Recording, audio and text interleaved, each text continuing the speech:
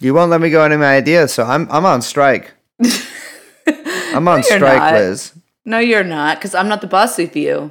Well, I'm not striking. I'm just striking out on my own, is what I mean by that. Because my last two ideas, which our listeners will not have heard because we're cutting them, weren't apparently up to snuff for the pair of bosses I have here. I'm not sure they were appropriate. It's okay. Well, that can be argued, but but by not being sure if they're appropriate, you're also not sure if they're inappropriate. That's true. So That's keep that actually in one of mind. I have to say that is one of my favorite rhetorical tricks when people are like, and therefore this may happen. And you're like, yeah, so that means it may not happen. Yeah, Fucking exactly. dummy. Or people are like, I think you're stupid, but then it's like, flip that around. You also think I'm smart. You know? I don't know if that's okay, sure. If you leave any wiggle room, I'll wiggle right in there. I'll worm around in you. Oh, I don't think that's the right way to put that. I'll take a mud bath in your mind. It's people are always saying shit to me like, that may be not okay to do, to like, you shouldn't do that to people on the bus. I'm like, but it also might be okay to breathe on the back of someone's neck on the bus and touch their shoulder to test their reflexes. Doctors test your reflexes. They're strangers. That's why they call you Dr. Brace. That is why they call me Dr. Worm. Good morning. We were talking about this the other day. Is if I would absolutely, if I could, I would absolutely buy a fake degree, or not a fake degree, a real degree from a degree mill or whatever that made me a doctor. I'm not a real doctor, but Yeah. Just so you could say it. Yeah, because being a doctor isn't like, it's like not a bureaucratic thing. There's no like, you don't get a doctor's, I mean, you do get a medical license. You mean, yeah, you're talking about not medical license. You mean like a PhD. A PhD, which, if I just put it like on my nameplate on my office, I would have to get an office, but like on an office door, no one's going to be like, oh, can I see your medical? They see Dr. Belden, which sounds great, by the way. Sounds fantastic. What would you get your PhD in? Oh, what's an annoying one? Evolutionary psychology. I would also get it in. What's the one, like whatever Lindy West has. Like I would just get them. It's all sociology. I get a double in sociology, and fuck it. If I can get multiple, like if there's like a what are those, like a coupon deal or something, I would get 2 in like sociology. a buy one get one. Exactly. Well, I would want to get 3 if I'm getting multiple ones. Okay, buy 2 get 1 free. Yeah, I would get 2 in sociology and 1 in PE. I don't think you get a PhD in PE. It's the one school subject you can't get I know, it doesn't sound real to me. Jeffrey Epstein.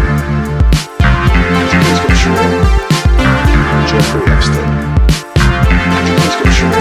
Jeffrey Epstein.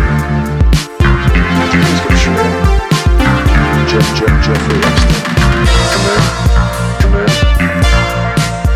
Jeffrey Epstein. Hello, Brace. Greetings, Liz. How are you doing? I'm doing okay. I'm thinking how I went through, this is almost too embarrassing to share, but I don't think it was me. I think it was my friend it was my friend, Ian, in middle school or maybe elementary school, went through a phase of saying salutations to people he met. Oh, no, it was that's not terrible. Me. That's terrible. That's rough. So salutations, Liz. Salutations to you, Brace. I guess we should say hello. This is Trunon. Welcome. I'm Liz. Comandante Brace Belden. We are joined by producer Young Chomsky. And before we start the episode, I just want to send a sincere thank you to everyone who listened to our last episode, which is an interview with Maria Farmer. If you haven't listened to it yet, I highly recommend that you pause this, do a little rewind, go listen to that episode. And And also, on top of that, to thank everyone who has been donating to her GoFundMe as she continues to fight cancer. We've raised a lot of money for her, and I've seen a lot of that come from listeners of the podcast, and I sincerely thank you all for that. Yeah, that is opening up your hearts and opening up your wallets. Thank you very much. We have a rather less sympathetic figures that we are dealing with today, Liz, I feel like. Yeah, we're getting back into the mix here, aren't we, Brace? Yeah, but to start this off, are you familiar with the world of contracting? Do you mean like 1099s? Yeah, it's like that, except for no, it's not like that. It's a little different than that. Contractors are people who are used to be known as mercenaries. You mean military contractors? Yes. Oh. The real PMCs, private military contractors. Yes, that's the only people we should be talking about. Who often made up of people who get out of the army or even better, the special forces, and turn their mission, let's say, to actually pretty much equally ignoble tasks. So you go from basically guarding oil rigs in the army to guarding oil rigs in a private army, but you're getting paid like 4 times as much. Yeah. So why are we talking about this week? Well, there was some big news in the PMC discourse, an explosion within the PMC discourse in the last 2 weeks. There was what looks to be another attempted coup in Venezuela. And this one is, if you can believe this one is even worse than the last ones. Yeah, it's like you always kind of try to find a little like tragedy farce like metaphor that you can use with some of these historical situations, but it's like increasingly just like farce, bigger farce, more farce. Farce on farce. They're farcing up the place. Awful. To start, 2 most badass professions. A, bounty hunter. Sickest profession, bar none. Sure. You got Boba Fett of the Star Wars space opera. You got various cowboys and outlaws. You got kind of any guy who's just seen a target out there, ascertained whether it was a high value, mid value, or low value target, captured that target and turned it in for a high reward. Second most badass profession, mercenary. Yes. Do you have any examples? You got that actually, none of these guys I'm about to describe are very badass at all. You got that skinny British loser bitch, Simon Mann, of Executive Outcomes. You got myself, which basically can be described the same way, though we did many other things. You got basically every Brit who stepped foot into any part of Central Africa between like 1940 and let's say 2010. Okay, so why are we talking about these 2 guys here? These bounty hunters and mercenaries. Well, one of the smartest men in America, whose name I'll reveal later, of course, it is highly classified secret, despite him having done many high-profile interviews before his mission started, was like thinking one day, we was like, dude, what if I combined the 2 coolest professions into one? What if I became not just a bounty hunter, not just a mercenary, but a bounty hunting mercenary? And due to that, he unfortunately himself, which is a smart move, did not partake in this seaborne raid, but he did engage his forces in a seaborne incursion into the north of Venezuela, water side. I'm not familiar with the military terms for those, anything I just described there. Okay. So we should say what we're talking about, to be clear, is last week? Week and a half ago. The 3rd, yeah. The about 3rd of May. The Ides of May, as we might call it. Yes. There was an attempted coup in Venezuela. Now, it seems like everybody's settled on calling this a coup. And does technically qualify as a coup, I think. People Or a did coup try attempt, yeah. but this is probably the worst attempt. There's been a lot. I'm a big, I read up on things. Read Yeah. about a lot of failed coups. Coup This master is general. coup. Yeah, exactly. Captain Coup over here. This is possibly A coomer. a Coomer. Precisely. I have never seen one done so poorly yet so It really was. magnificently. I mean, it's almost as if they were like, they played a video game and said, let's just do it like that. Yes. So a group of guys attempted to enter Venezuela from the sea in a boat and were immediately captured by fishermen, engaged in some sort of combat with police, although that seems to have possibly been mostly one-sided. 8 of them were killed, 2 of them were captured, and their raid ended literally before they stepped foot onto the soil of Venezuela. Yeah, I mean, it really was like, it's like Keystone Rent-A-Cops. This makes the Keystone Cops look like a high-profile mercenary. We need This like is- a kind of like Latin music version of like. It's like they just jumped in a boat and then were immediately caught. Like Yes. immediately. Oh, and according to reports, we're incredibly seasick and not having. I mean, it's difficult to, and these were not very, expensive looking boats. Let's call them. They Yeah. were certainly not the boats called for in the contract, which we will be discussing a little bit later. But it all came out that a bunch of more people were caught. And more people have been successfully caught in the days following. That it seemed like there was a group of conspirators who fucking suck shit at their job. Yeah, it's a real triumph of the Failson like economy. It seems Oh my like. god! This is one of their highest moments. Yeah, it's a real big moment. And so we're of course talking about Silvercore, who our listeners might have seen in the news. And we're going to get into what exactly went down with this, quote unquote coup attempt. And we'll get into why that, is maybe a complicated term to use. But before we get to that and all the fun details that requires, we kind of have to give some background here. And I don't know how many of our listeners are familiar with, the history of U.S. or attempted U.S. interventions in Venezuela, not just from last year, but even before. So check out. I'm going to do something really annoying. Venezuela, pronounced Venezuela, officially the Bolivarian Republic of Venezuela. I'm the kid. I was doing a bit where I was just going to read from the Wikipedia, but no.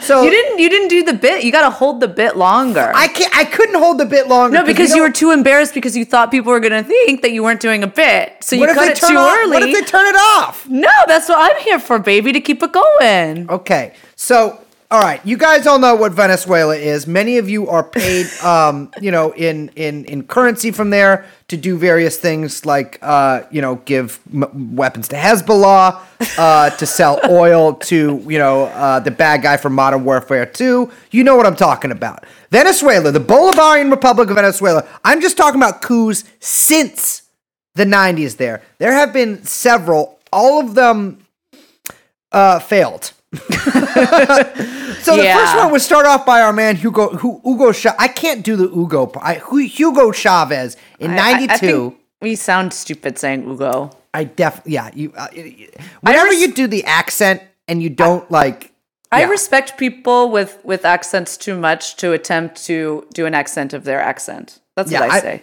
And it's just like with doing it with one word. It's like, come on, give me a break. Yes, it's no. Anyway. Well, Hugo Chavez in 1992 tried to overthrow the government with all his paratrooper buddies. He failed. They fucked up by letting him go on live TV and be like, sorry guys, stand down. And everyone was like, this guy is sick. Beret looks great. Yeah. They toss him in the clink. Everybody knows what happened later. 98, he wins the election. America was not too happy with this. No, very much not happy. No, because Hugo Chavez, of course, they were like, damn, we won the Cold War, socialism's over. Psych, bitch! Hugo Chavez is coming in. He starts enacting a bunch of different reforms because obviously Venezuela is a poor country. But it made a lot of money for the oil industry. So my man goes on TV in a referee's uniform with a whistle and starts blowing the whistle, and in between naming the directors of the oil company PDVSA. And he fires the entire board. This is actually what Too Short was talking about when he called on everyone to blow the whistle. People were not too happy with this, as obviously, like most South American countries, America had quite a lot of influence there. And basically every guy you can think of, from like I think it was like even the Archbishop of Caracas to every business leader, every politician that opposed him, tried to coup him and install the head of the Venezuelan Chamber of Commerce as the president. Right. Well, yeah. I mean, that's tipping the scales. I mean, Chavez really knew how much he was going to need to control. I'll just say that. Like, he understood the kind of political stakes at hand, and that, everyone kind of had to be neutralized if he was going to be able to enact any of the reforms that were necessary to pull the Venezuelans out of poverty. And he was right. So, but he gets captured, or he calls Fidel, and he's like, Fidel, am I going to have to, he knows what happened to Allende. He's like, do I have to shoot myself? Or like, what's going to, I don't know what I have to do. I think I'm going to kill myself. And Fidel's like, do not self-harm, my brother. I support you. You're valid.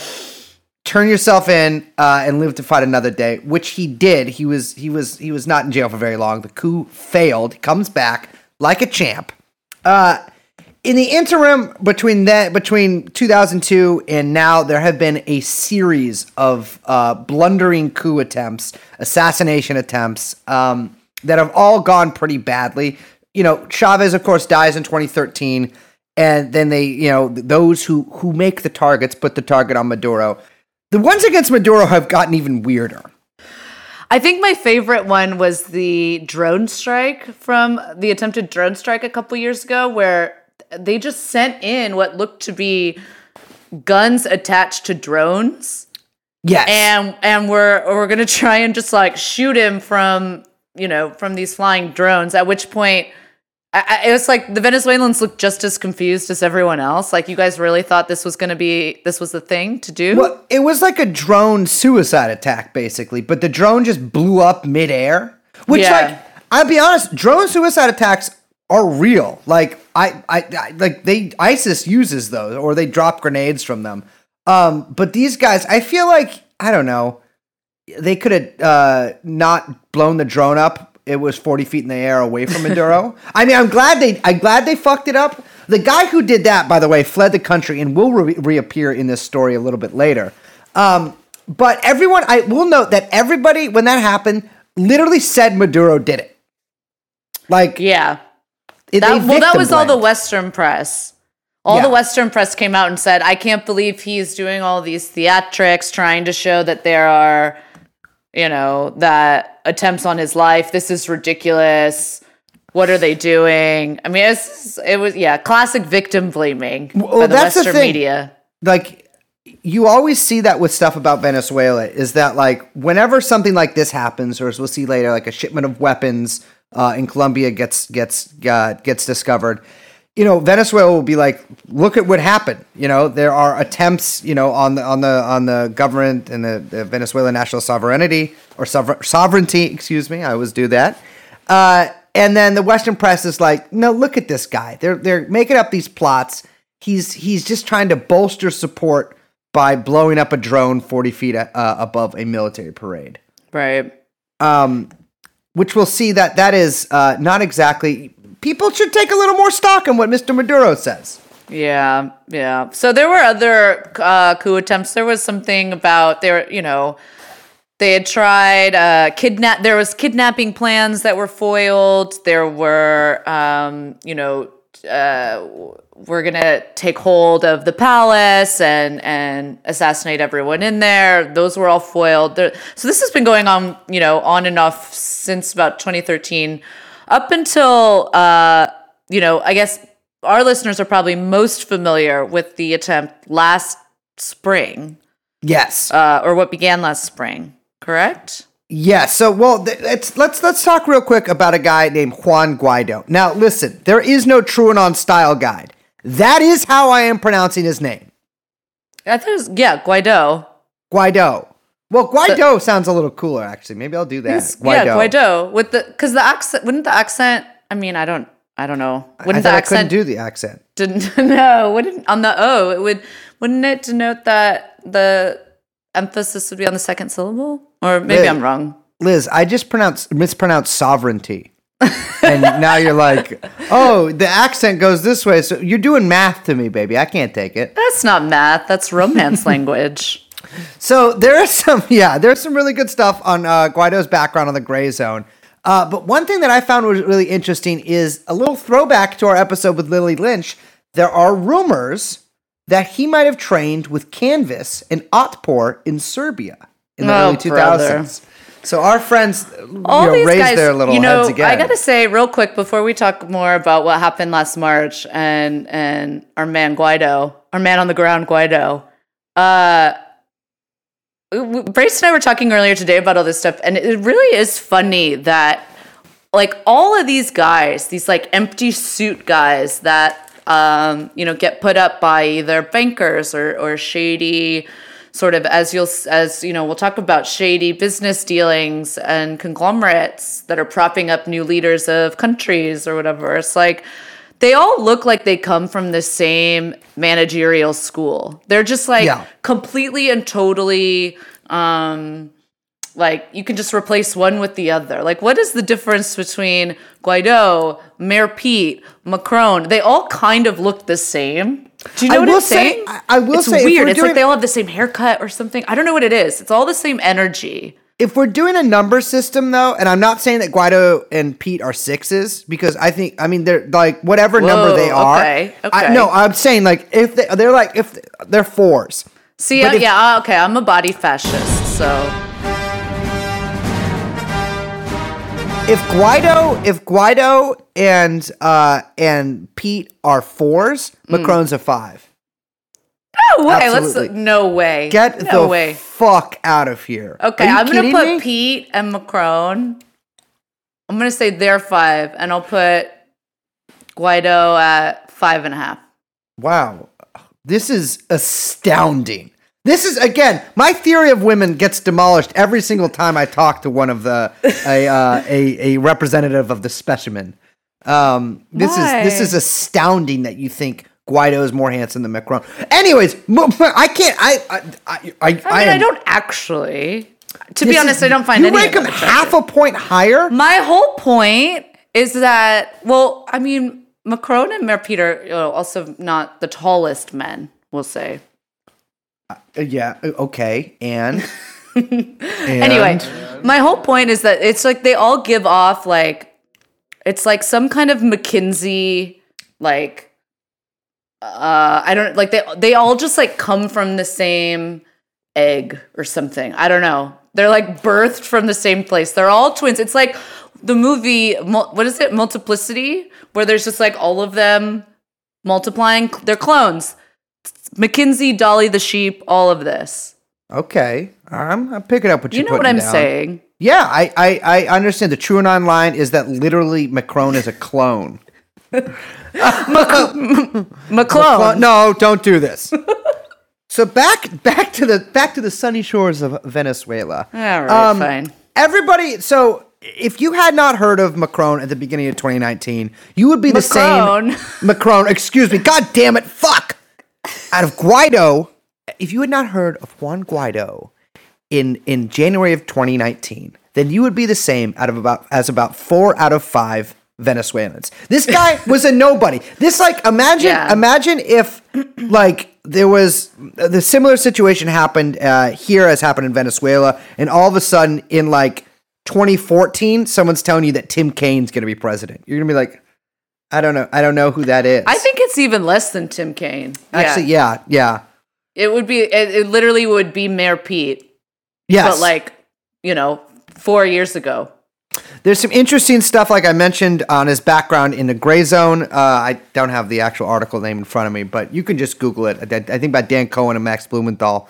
But there is, I keep want to call him Macron. Guaido's resume has one of the most baller things I've ever read on it. He fucking went to George Washington University. And that synchronicity, right? It's not a synchronicity in the Jungian sense, but that beautiful development that this guy would not only go to George Washington University, but be the George Washington of the new Venezuela. Honestly, it means a lot to me. He emerges as the leader of basically the entire Venezuelan opposition. He is declared president by himself on January 23rd of 2019. And you know what he did the night before? Sexy little phone call with Mike Pence, where Mike Pence was like, you should become president tomorrow. Yeah, so wait, let's back up for a second. So I think we should make it clear that when we say the Venezuelan opposition, who are we talking about? Because one of the reasons, and I think this like can't be overstated, but one of the reasons why these coup attempts in Venezuela, and indeed like I think plenty of other U.S.-backed coup attempts are unsuccessful, is because there actually isn't like stable and ready opposition kind of in the waiting, right? Like there really isn't, like domestically speaking, there is not a strong opposition to Maduro's regime. I think that's fair to say. No, they're super fractured. I mean, you know, you like there's guys who want to institute neoliberal reforms, and there's guys who want to institute neoliberal reforms, but also fascism. And so they all hate each other. They're all corrupt. They're all. I mean, there have been more stories about corruption plaguing the Venezuelan opposition in the past year since this whole kerfluffle happened than I think that there have been about stories about corruption of like the actual governing party. Yeah, and I think one of the like key things to remember too is that Maduro, you know, even for his faults, which I mean, I don't know, I don't really have much to say. I don't want to get into that. But, you know, he still very much has the support of the Venezuelan military, which makes a coup nearly impossible, I would imagine, if you can still maintain that support. Yeah, there's been some high-ranking defectors. But with not a many. weak opposition. Yeah. Exactly, yeah. Like, there'll be like a couple guys. There was like a couple guys who defected around this time early last year, but there was no great flood like people were predicting. I mean, there was all these articles about how, oh, the military is secretly against him and everybody's going to come over to the opposition. Then that never materialized. So yeah, so basically, so back to the story. January of last year, there's an election. Maduro wins. Immediately, everyone says, or by everyone, I mean, like, you know, the United States and, you know, European countries say, I don't know if you did. I don't know if you won. And lo and behold, here is Juan Guaido ready to say, thanks to, I guess, his phone call with Mike Pence, that actually he is the rightful president of Venezuela, even though he didn't win the election. He did not win the election. In fact, I believe he actually only won 20% of the vote when he was elected as a MP. So he starts off basically a 3-month festival of protests, which ranged everything from marching the street to a really ill-fated military coup, basically, or an attempted coup. At one point, Guaido tries to lead an uprising, I believe in April, from a military base that just fails. And I remember watching it on TV, like watching it play out, and I was like, oh shit, like this is it. Like this is... Yeah. Like we're watching this play out in real time. This is like the 80s or 70s or something. We're watching a coup in South America backed by the U.S., you know, done by the military. But it turns out it was basically just done by one unit in the military. Yeah, and this is where the famous photo of him holding the cell phone comes in, right? Oh, he photographs like shit. Where he just is looking and he's like, oh, it's like, freeze frame. Wonder how I got here, or whatever the meme is. But the U.S. does a good job on their end. Guaido unfortunately fails to hold up his. So what the U.S. does is they no longer recognize Maduro or the Venezuelan government as the government of Venezuela, which is that has happened a few times before. I believe that happened with Afghanistan after the Taliban took over, various other countries as well. But they recognize Guaido, and a bunch of countries, I believe around 60 countries, followed suit. Which that's 100% cuckolds, by the way. That is the most cuck shit ever. America has long had Venezuela under pretty intense sanctions. I think something like $35 billion in assets are frozen, which is insane. Yeah, and they've done more than, they've also interfered with Venezuela working with other countries' banks, trying to repatriate gold. Famously, they blocked that. They blocked other kind of oil deals, or tanked their chance, or manipulated pricing in the oil market in order to tank Venezuela's ability to sell their oil to other buyers, et cetera, et cetera. Very cunning that way. Famously got Saudi Arabia to fuck with the prices in order to undercut Venezuela, which really did fuck them over. Yeah, it did. Well, I'm sure every single person listening to this will remember all those news stories about this unfolding humanitarian crisis in Venezuela. And there is a humanitarian crisis. I hate to use that term because it's the term that they use. But there is a crisis there. A lot of people have left.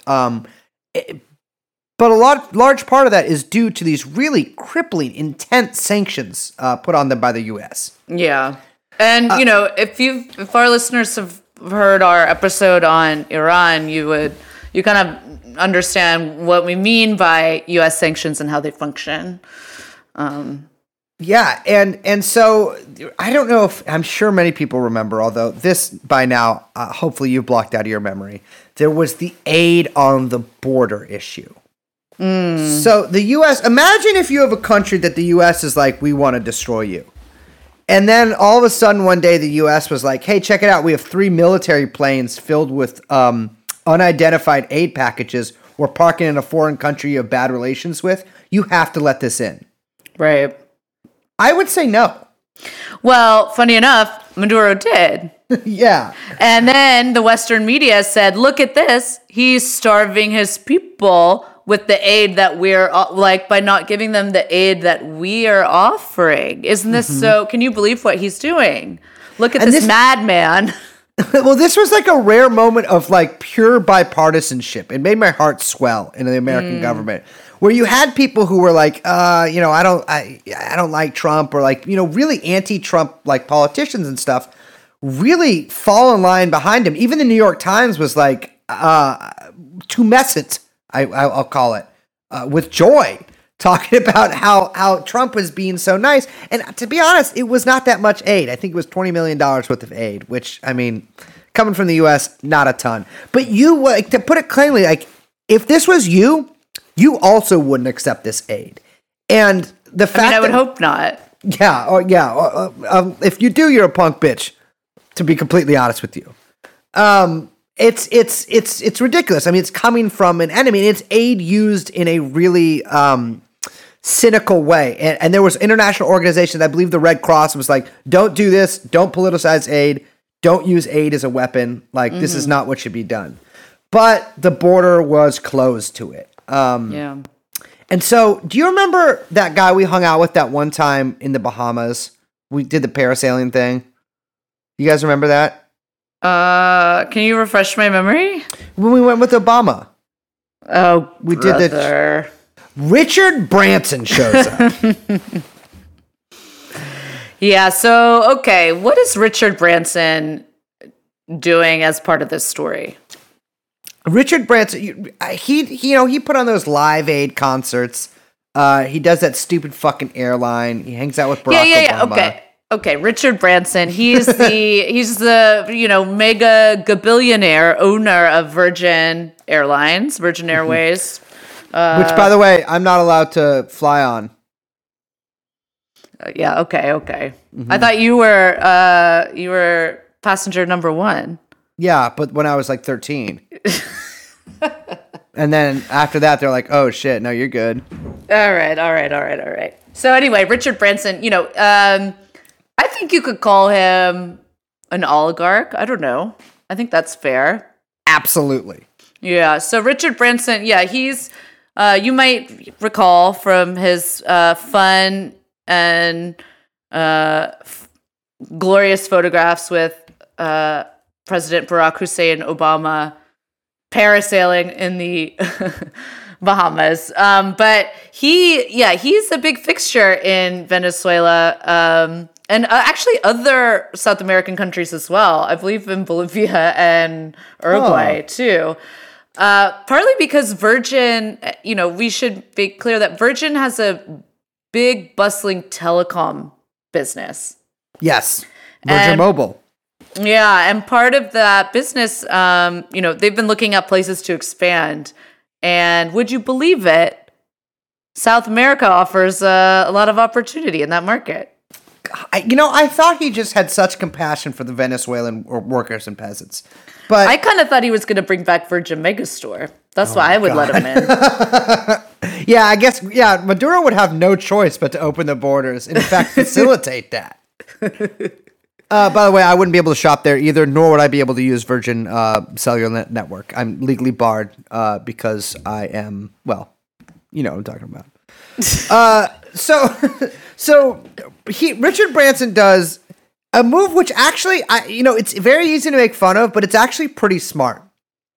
He sets up a fucking concert on the border.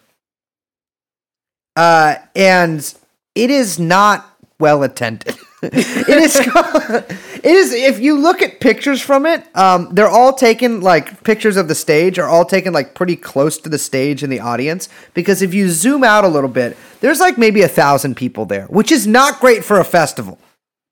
Wait, so why did he hold this festival?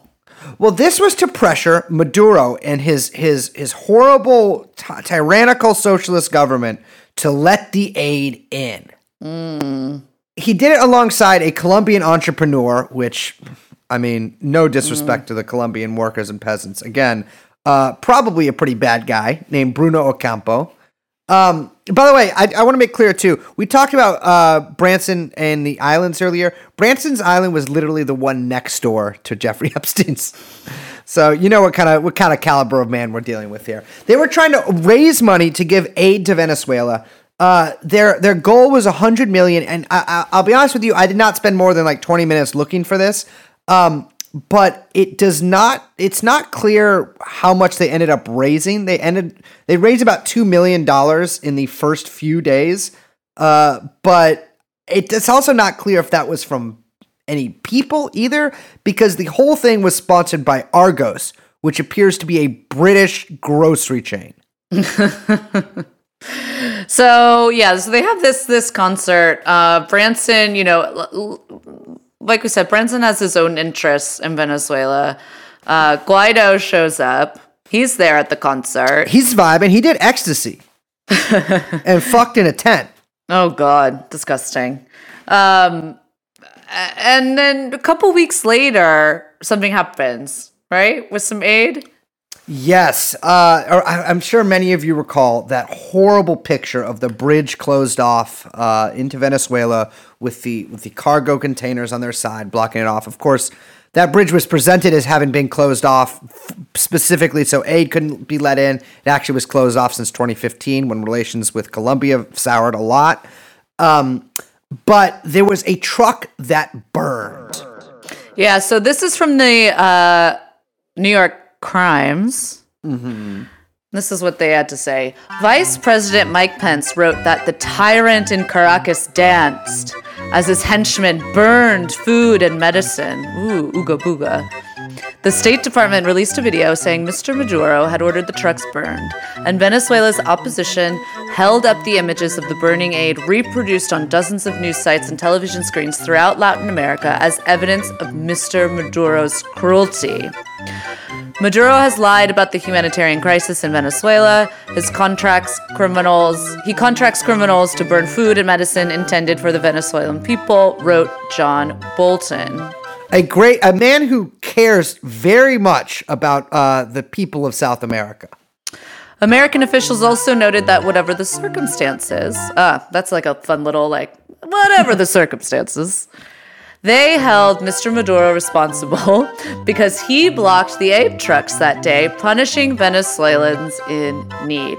Quote, Maduro is responsible for creating the conditions for violence, said Garrett Marquis, a spokesman for the NSC. His thugs denied the entry of tons of food and medicine. His thugs, by the way, while thousands of courageous volunteers sought to safeguard and deliver aid to Venezuelan families. Now, you notice at the end a little bit of hedging on the exact language used there. Whatever the circumstances. That is because, as diligent citizens pointed out, and to great public outcry, that it was in fact the Venezuelan opposition that burned the truck. They threw a Molotov cocktail from their side of the border and set the truck on fire.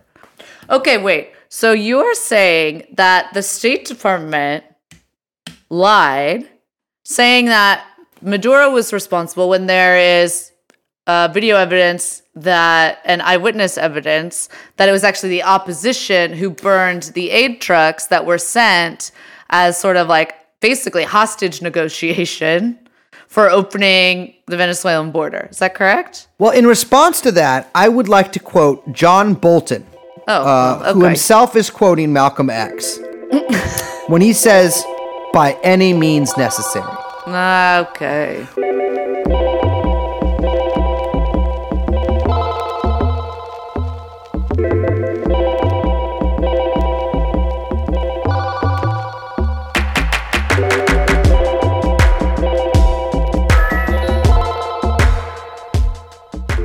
So on the border was a little guy. Well, actually, I have no idea how big he is. He could be tall. He could be Liz might say little. A guy named General Cleaver Alcala.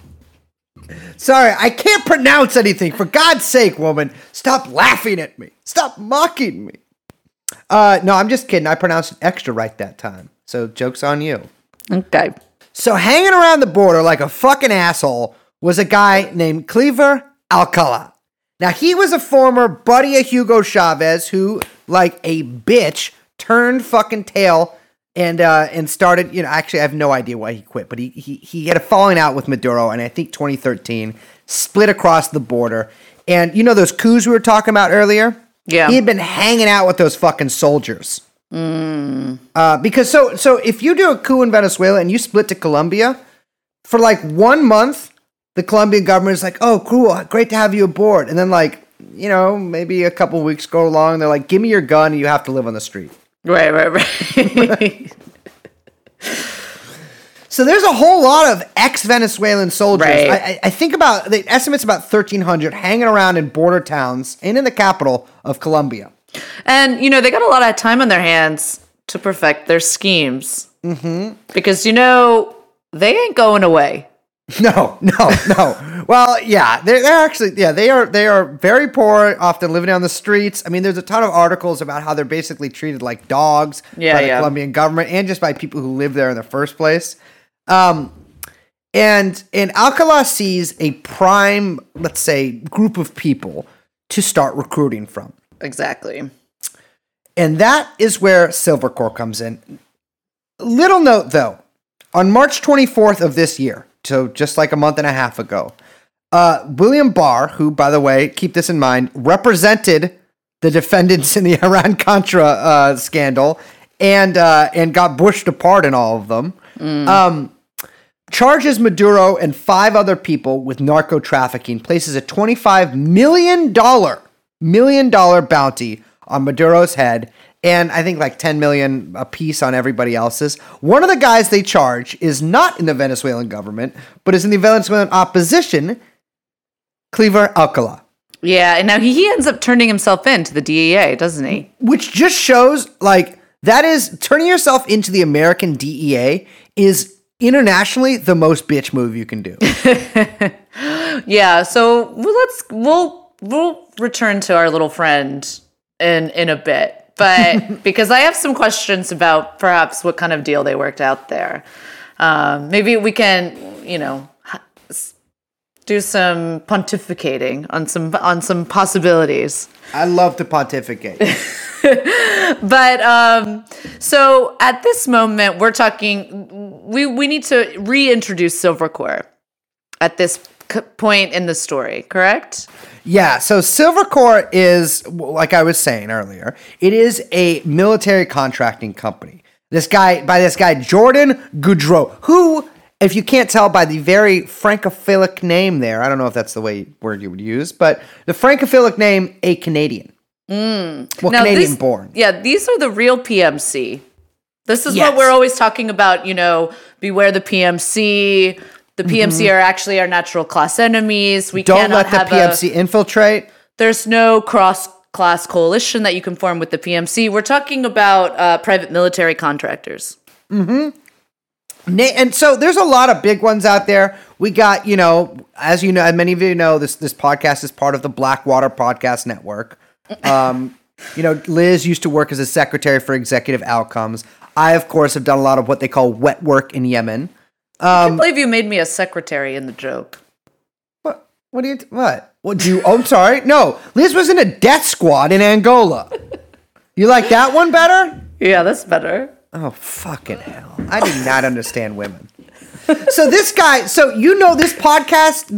opinion on scammers is what, Liz? They rule. We fucking love them. Yeah. And so, all right, I get it. Jordan Goudreau did try to kidnap and bounty hunt Nicolas Maduro, the president of Venezuela. Yeah, I don't approve of that. But the thing is, we wouldn't love him if he had succeeded because he wouldn't be like a shitty con artist if he had. He'd be a good con artist, which we don't like those guys. That's like, Wolf of Wall Street guys. I'm not a fan. So this guy well, first of all, whenever a guy has just like a weird ass thing in their past like this, they fucking rule. Because in 2013, the Army investigated him for $62,000 of fraud and housing stipends, which is a classic moron scam. Yeah, I don't think he didn't have to go to jail or anything, right? No, which is also usually if the scam artist does like 2 months and yeah, he but I don't rats think there on are somebody. any fines or anything. No, he got off good. And he is again, I love this guy. He thought at least he struck gold. When, after all those school shootings I believe that big one in Florida, I can't remember which one it was called because there's been so many since then. He had the fucking idea. He was the guy that was like, what if we get our veterans who we love to dress up like teachers and then stand armed in every single school in this country, ready to dispatch with violent force a child. Yeah, so he was the one who came up with the brilliant plan for addressing the scourge of school shootings in Florida by dispatching armed guards to every classroom. So fucking cool. There's a lot of video. I mean, Silvercore's website is still up. You can look at it. It's beautiful. Really well designed. I love the branding. Yeah, it's like if fantastic. Terminator was it's like if Terminator put on an Affliction t-shirt. And Silvercore 2 is such like Blackwater, Executive Outcomes, all these other companies are named something kind of evil. Silvercore literally just sounds like an insurance company. Yeah, it's so bad. It's a terrible name. Life insurance company even. Yeah, really does. The Silvercore Silver Plan. So he was much like myself, a special forces man in the U.S. Army. And actually, it looks like he was an okay soldier. He had 3 Bronze Stars, which, I've got 4, whatever. Nobody's counting. But decorated for bravery in the Army for a long time. Gets out, becomes a contractor in Puerto Rico, and decides to start his own in 2018. Yeah.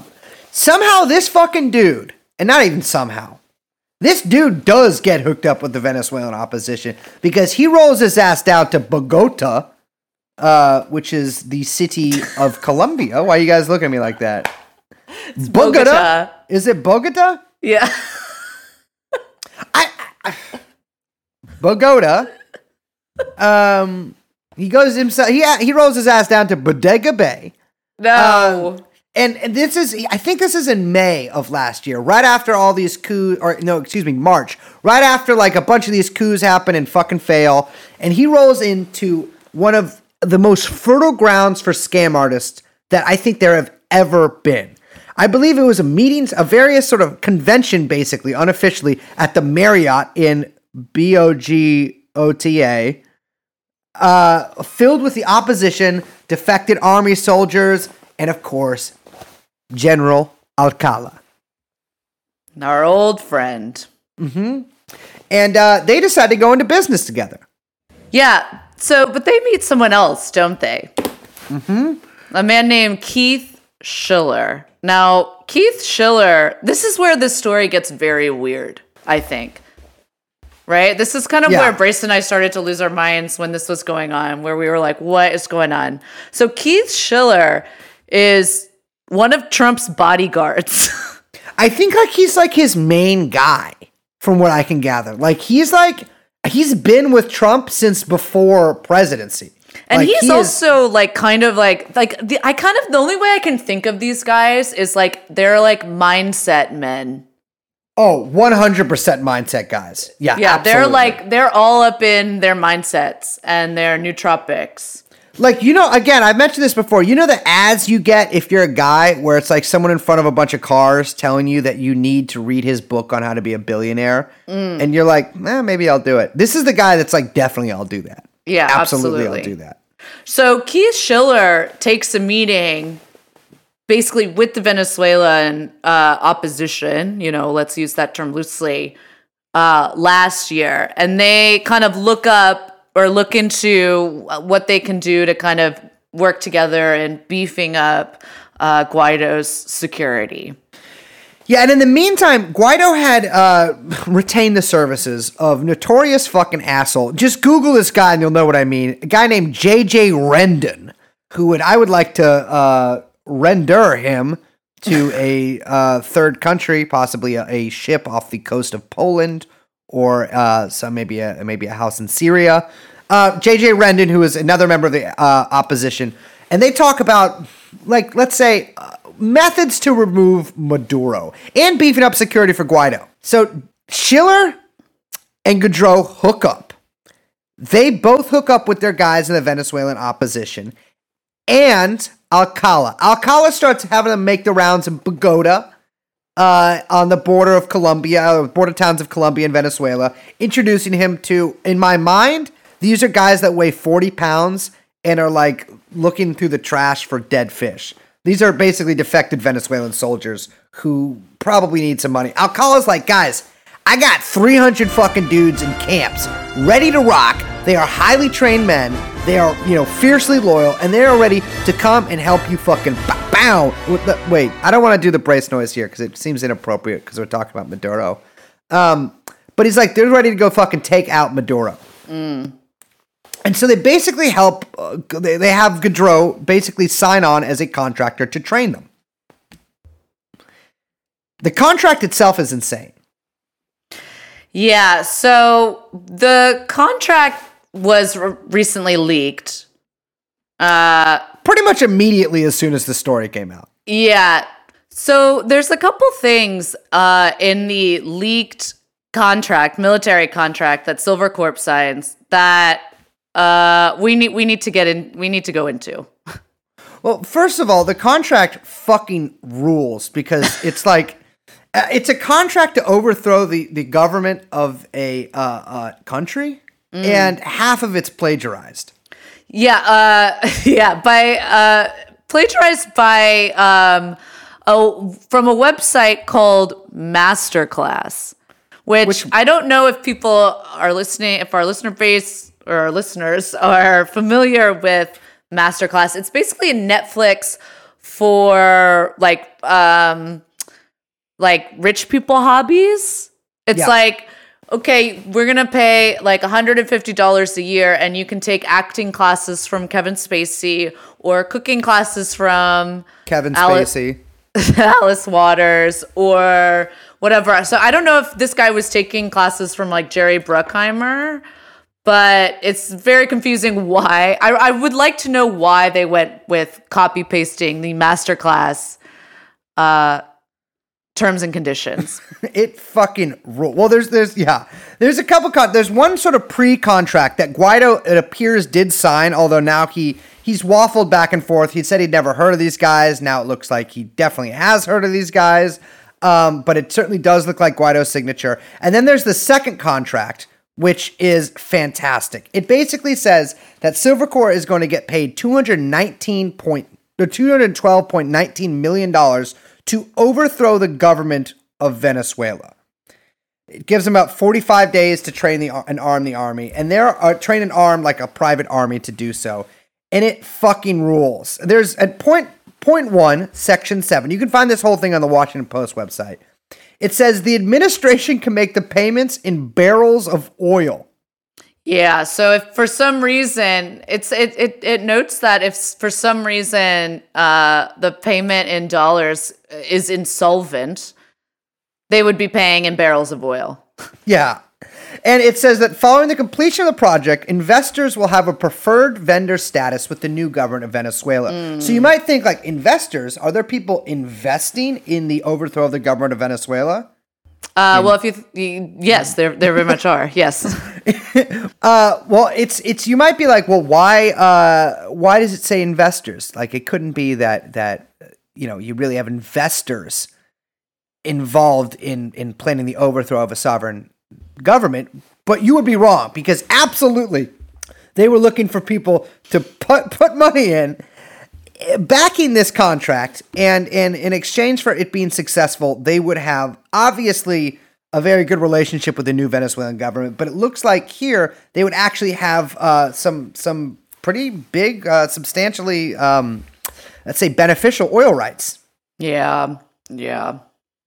There's some other weird parts in this contract that we need to mention, which is that it seems as though they had planned to have an entire media team there at all stages of the operation, quote, to record documentary-style footage, and gives the signers of the documents what is called first right of refusal for the purchase of the copyrighted, basically video documentary footage. Now, it's not clear yet if there was a camera team accompanying this Operation Gideon Raid. But that fucking rule. I do wonder if that's taken from the Masterclass one as well, but I guess not. No, I don't think so. That fucking rules. There's a list of targets of forces that they're able to target. Now, they involve FARC and the ELN, which are two Colombian left-wing paramilitary groups, but also our old friends Hezbollah, which is a big sort of canard for the U.S. government when it comes to Venezuela. They're always talking about how Hezbollah has, all these forces in Venezuela. I have seen zero proof of this whatsoever, but you can basically, if you want to attack a country, you can basically just say Hezbollah's hanging out there, and then you can do it. But it also notes that you can target illegitimate Venezuelan forces, which would appear to mean the Army and Navy and Air Force of the actual government of Venezuela. It's insane. Yeah, we should also point out Attachment K, which denotes Silvercore's commitment to equal rights, which I found very good of them to put in. Silvercore USA Inc. shall strive to create a diverse project team, inclusive across gender, ethnicity, age, disabilities, and national origins, with emphasis on Venezuelan citizens. So that's nice of them. I'm struggling to think of what... I feel like no disrespect to our disabled brothers and sisters out there, but not... If you're doing like a paramilitary death squad, feel like that's just virtue signaling. So to back this up, so this contract, so not only is it laying out totally bare the kind of like protection for the financial interests, the kind of, what Silvercore was, agreeing to do, as it kind of, launched this coup attempt, but also that they were going to film a documentary of it, and they completely plagiarized almost half of the contract from a streaming website service It's so hard to wrap your head around. There's some other really weird stuff involved in the raid too. I mean, it like so little of it makes sense to me that like at first a lot of people and myself included were like, okay, this has to be like some CIA cell that got caught. But like for the first time, I believe in my podcasting career, I have to say I do not think this was the CIA. But so the like lunacy and insanity surrounding Silvercore, it doesn't like end with this contract because we need to talk about their social media profile. It is, in a word, fucking sick. It appears that Goudreau was just using it as his own for a while, which you should definitely not do with any sort of organization you're involved in. You should never use it as your own social media profile. I think it's incredibly unprofessional of him. Yeah. So on the 3rd of May, Silvercore USA actually tweeted, "Strike force incursion into Venezuela, 60 Venezuelan, 2 American ex-Green Beret at real Donald Trump." Which is one of the most classic Twitter tags of all time. It appears that he was a little bit optimistic about how many Venezuelans actually were with them. I have not counted 60 yet, but maybe the government will arrest a few more. One thing I was confused about is well, of course, there were 2 Americans with them, and let's deal with that first. These 2 Americans got arrested too, Luke Denman and Aaron Barry. Aaron Barry, who, by the way, is a friend of the pod, or at least pod adjacent, because he is very much into QAnon. So perhaps they told him that there was some, tunnels under the ground in Venezuela there. And they actually ended up with Maduro reading these guys' passports and military IDs off on television that night. Yeah, so you might recall from the top of our show, we've been going all over the place, but all these guys were captured. Some of them killed. 2 of these guys captured. And Maduro on national television, on Venezuelan television, holds up their passports and one of their military IDs, I believe, and is like, "These are the terrorists who are attempting to enter our country." Yeah. I will say, if you're planning on joining a paramilitary death squad in a foreign nation, do not bring your passport with you. Seems like a kind of rookie move. Yeah, so they are, I believe, they are trying to arrest Venezuela is trying to arrest Goudreau and Rendon, I believe. And they've already charged Denman and Barry with conspiracy. I think terrorism. Yeah. Sorry, I don't have it in front of me. Terrorism, conspiracy, probably weapons-related charges, etc. So this has been just, it's not even a failed coup, fail-son coup of unbelievable proportions. I mean, people have taken a call on it Bay of Piglets, which I think is a pretty that's very gentle accurate sounding appellation. But Bay of Pigs was like a surgical strike compared to this. Yeah. At least there was like the promise of air support for those guys. But this was, I mean,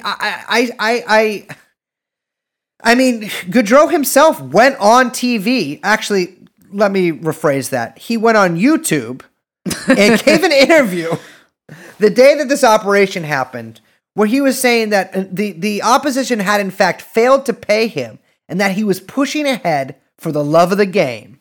Oh, brother. And he was asked why he named it Operation Gideon. Because, a little background on there, it would have made a lot more sense for these guys to just walk into Venezuela. There's quite a large border with Colombia. Much of it, of course, is unguarded and forested. But they chose to go on boat. I think something to keep in mind, though, is that actually most coup attempts fail. And I think that, like, this is, a lot of people don't, or I don't know, maybe have a hard time kind of internalizing this, is that,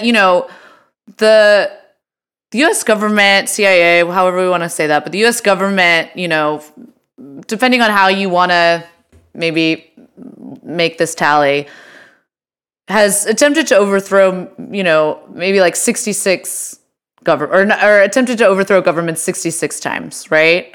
And has only succeeded a handful of times, right? You've got Iran, Guatemala, Congo, Indonesia, Chile, off the top of my head. Obviously there's, I guess you'd add a couple more to that list. But, it is really hard to do. And this is kind of what I mentioned at the top of the show or previous in the show, is that one of the biggest problems they have with Maduro, and that, of course, they have with Chavez, is that there isn't as big of a opposition, or as strong of an opposition internally and within the military as there needs to be in order for something like this, even as ridiculous as this fail-son coup is, in order for it to even take hold, right? It's not like Iran, in the 50s. It's not like Indonesia in the 60s, where there were kind of warring or even, as we've talked about a lot on the show, in the post-Soviet countries, you've got like a decade for all these guys to kind of like rework themselves and reestablish themselves in kind of increasingly destabilizing nations. So I think it's like important to remember those factors are important to remember. I think when we talk about like the history of the CIA and the U.S. government in interventions, and that doesn't stop them from trying. Don't get me wrong; they love to try, and even more so, they love to. It seems like kind of just pay off or spend money here, there, wherever, just in case something does work. It kind of seems like. Oh, yeah, they're hedging their bets. That's what hedging your bets is, right? Sure. Okay, they're hedging their bets. I mean, it's U.S. has a lot of money, and so sometimes you toss some money at some things that might not work out, but if they do, it pays big. That's right. I do think, though, that Guaido's time is coming to a close. Really? You think so? Yeah, I feel like, I don't know, this might have been, this is the move of a desperate man. Because a less desperate man would probably have more than 8 soldiers. Well, I think 10. I think we're gonna see him. We're gonna see a second act, I believe. He should take up like baseball or whatever, like when Michael Jordan went to the leagues. Oh yeah, like interim season. Mm-hmm. Like he should take up something else, come back stronger. Yeah, I think. Yeah, well, and then in a couple of years he'll finally get his documentary, The Last Dance. Mm-hmm. I think we're gonna see Guaido on the TED Talk circuit. I think we're going to see him at Davos. I'm excited to see him speaking at Davos. My dad actually saw Kerensky speak once. Really? Yeah, in New Jersey. Really? Yeah, he doesn't remember anything from it when he was a teenager. Well, that's a great story. So maybe how about this? Maybe your grandchildren, when they are teenagers, will see an old-ass, useless, ineffective, loser man give a speech in New Jersey. And that's the solid 5.5 promise. Socialism. Socialism.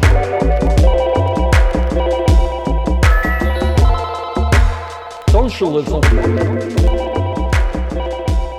So Liz, I've been telling you, I think we could get knighted by Maduro. I think. Oh yeah, this is your new scheme. Tell me about this again. I heard my friend Jembo told me about a guy she knows who got knighted by Nicolas Maduro, and I can't stop fucking thinking about it. Okay, is this a real person or is this just a thing that she? No, this is a real dude.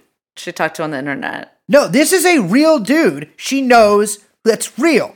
Okay. He's like some DSA guy. Went down there on an official trip, which is a little, I'm not sure why certain other people weren't sent, but much respect. And he got fucking knighthood from Nicolas Maduro. So here's my problem now. What? I question Maduro's leadership if he's knighting DSA members. Well, he could be using him for like some sort of mission, damsel. Hopefully not the Grail. If I do find out it's the Grail, there's going to be some big problems. But I often knight people who I try to get to do me favors. Yeah, like who? None of your business. But let me just say, there's a lot of dames out there who've got the imprint of a blade on their shoulder. Oh, brother. Okay, with that being said, we should wrap this up. Okay. Well, I don't know. a lot of dames out there saying that too. My name is Brace. Jesus. My name is Brace. I'm not, no, we're not cutting that out. My name is Brace. I'm Liz. We are joined by producer Young Chomsky. And we will see you next time. Bye-bye. Daily Show music. That's what you want.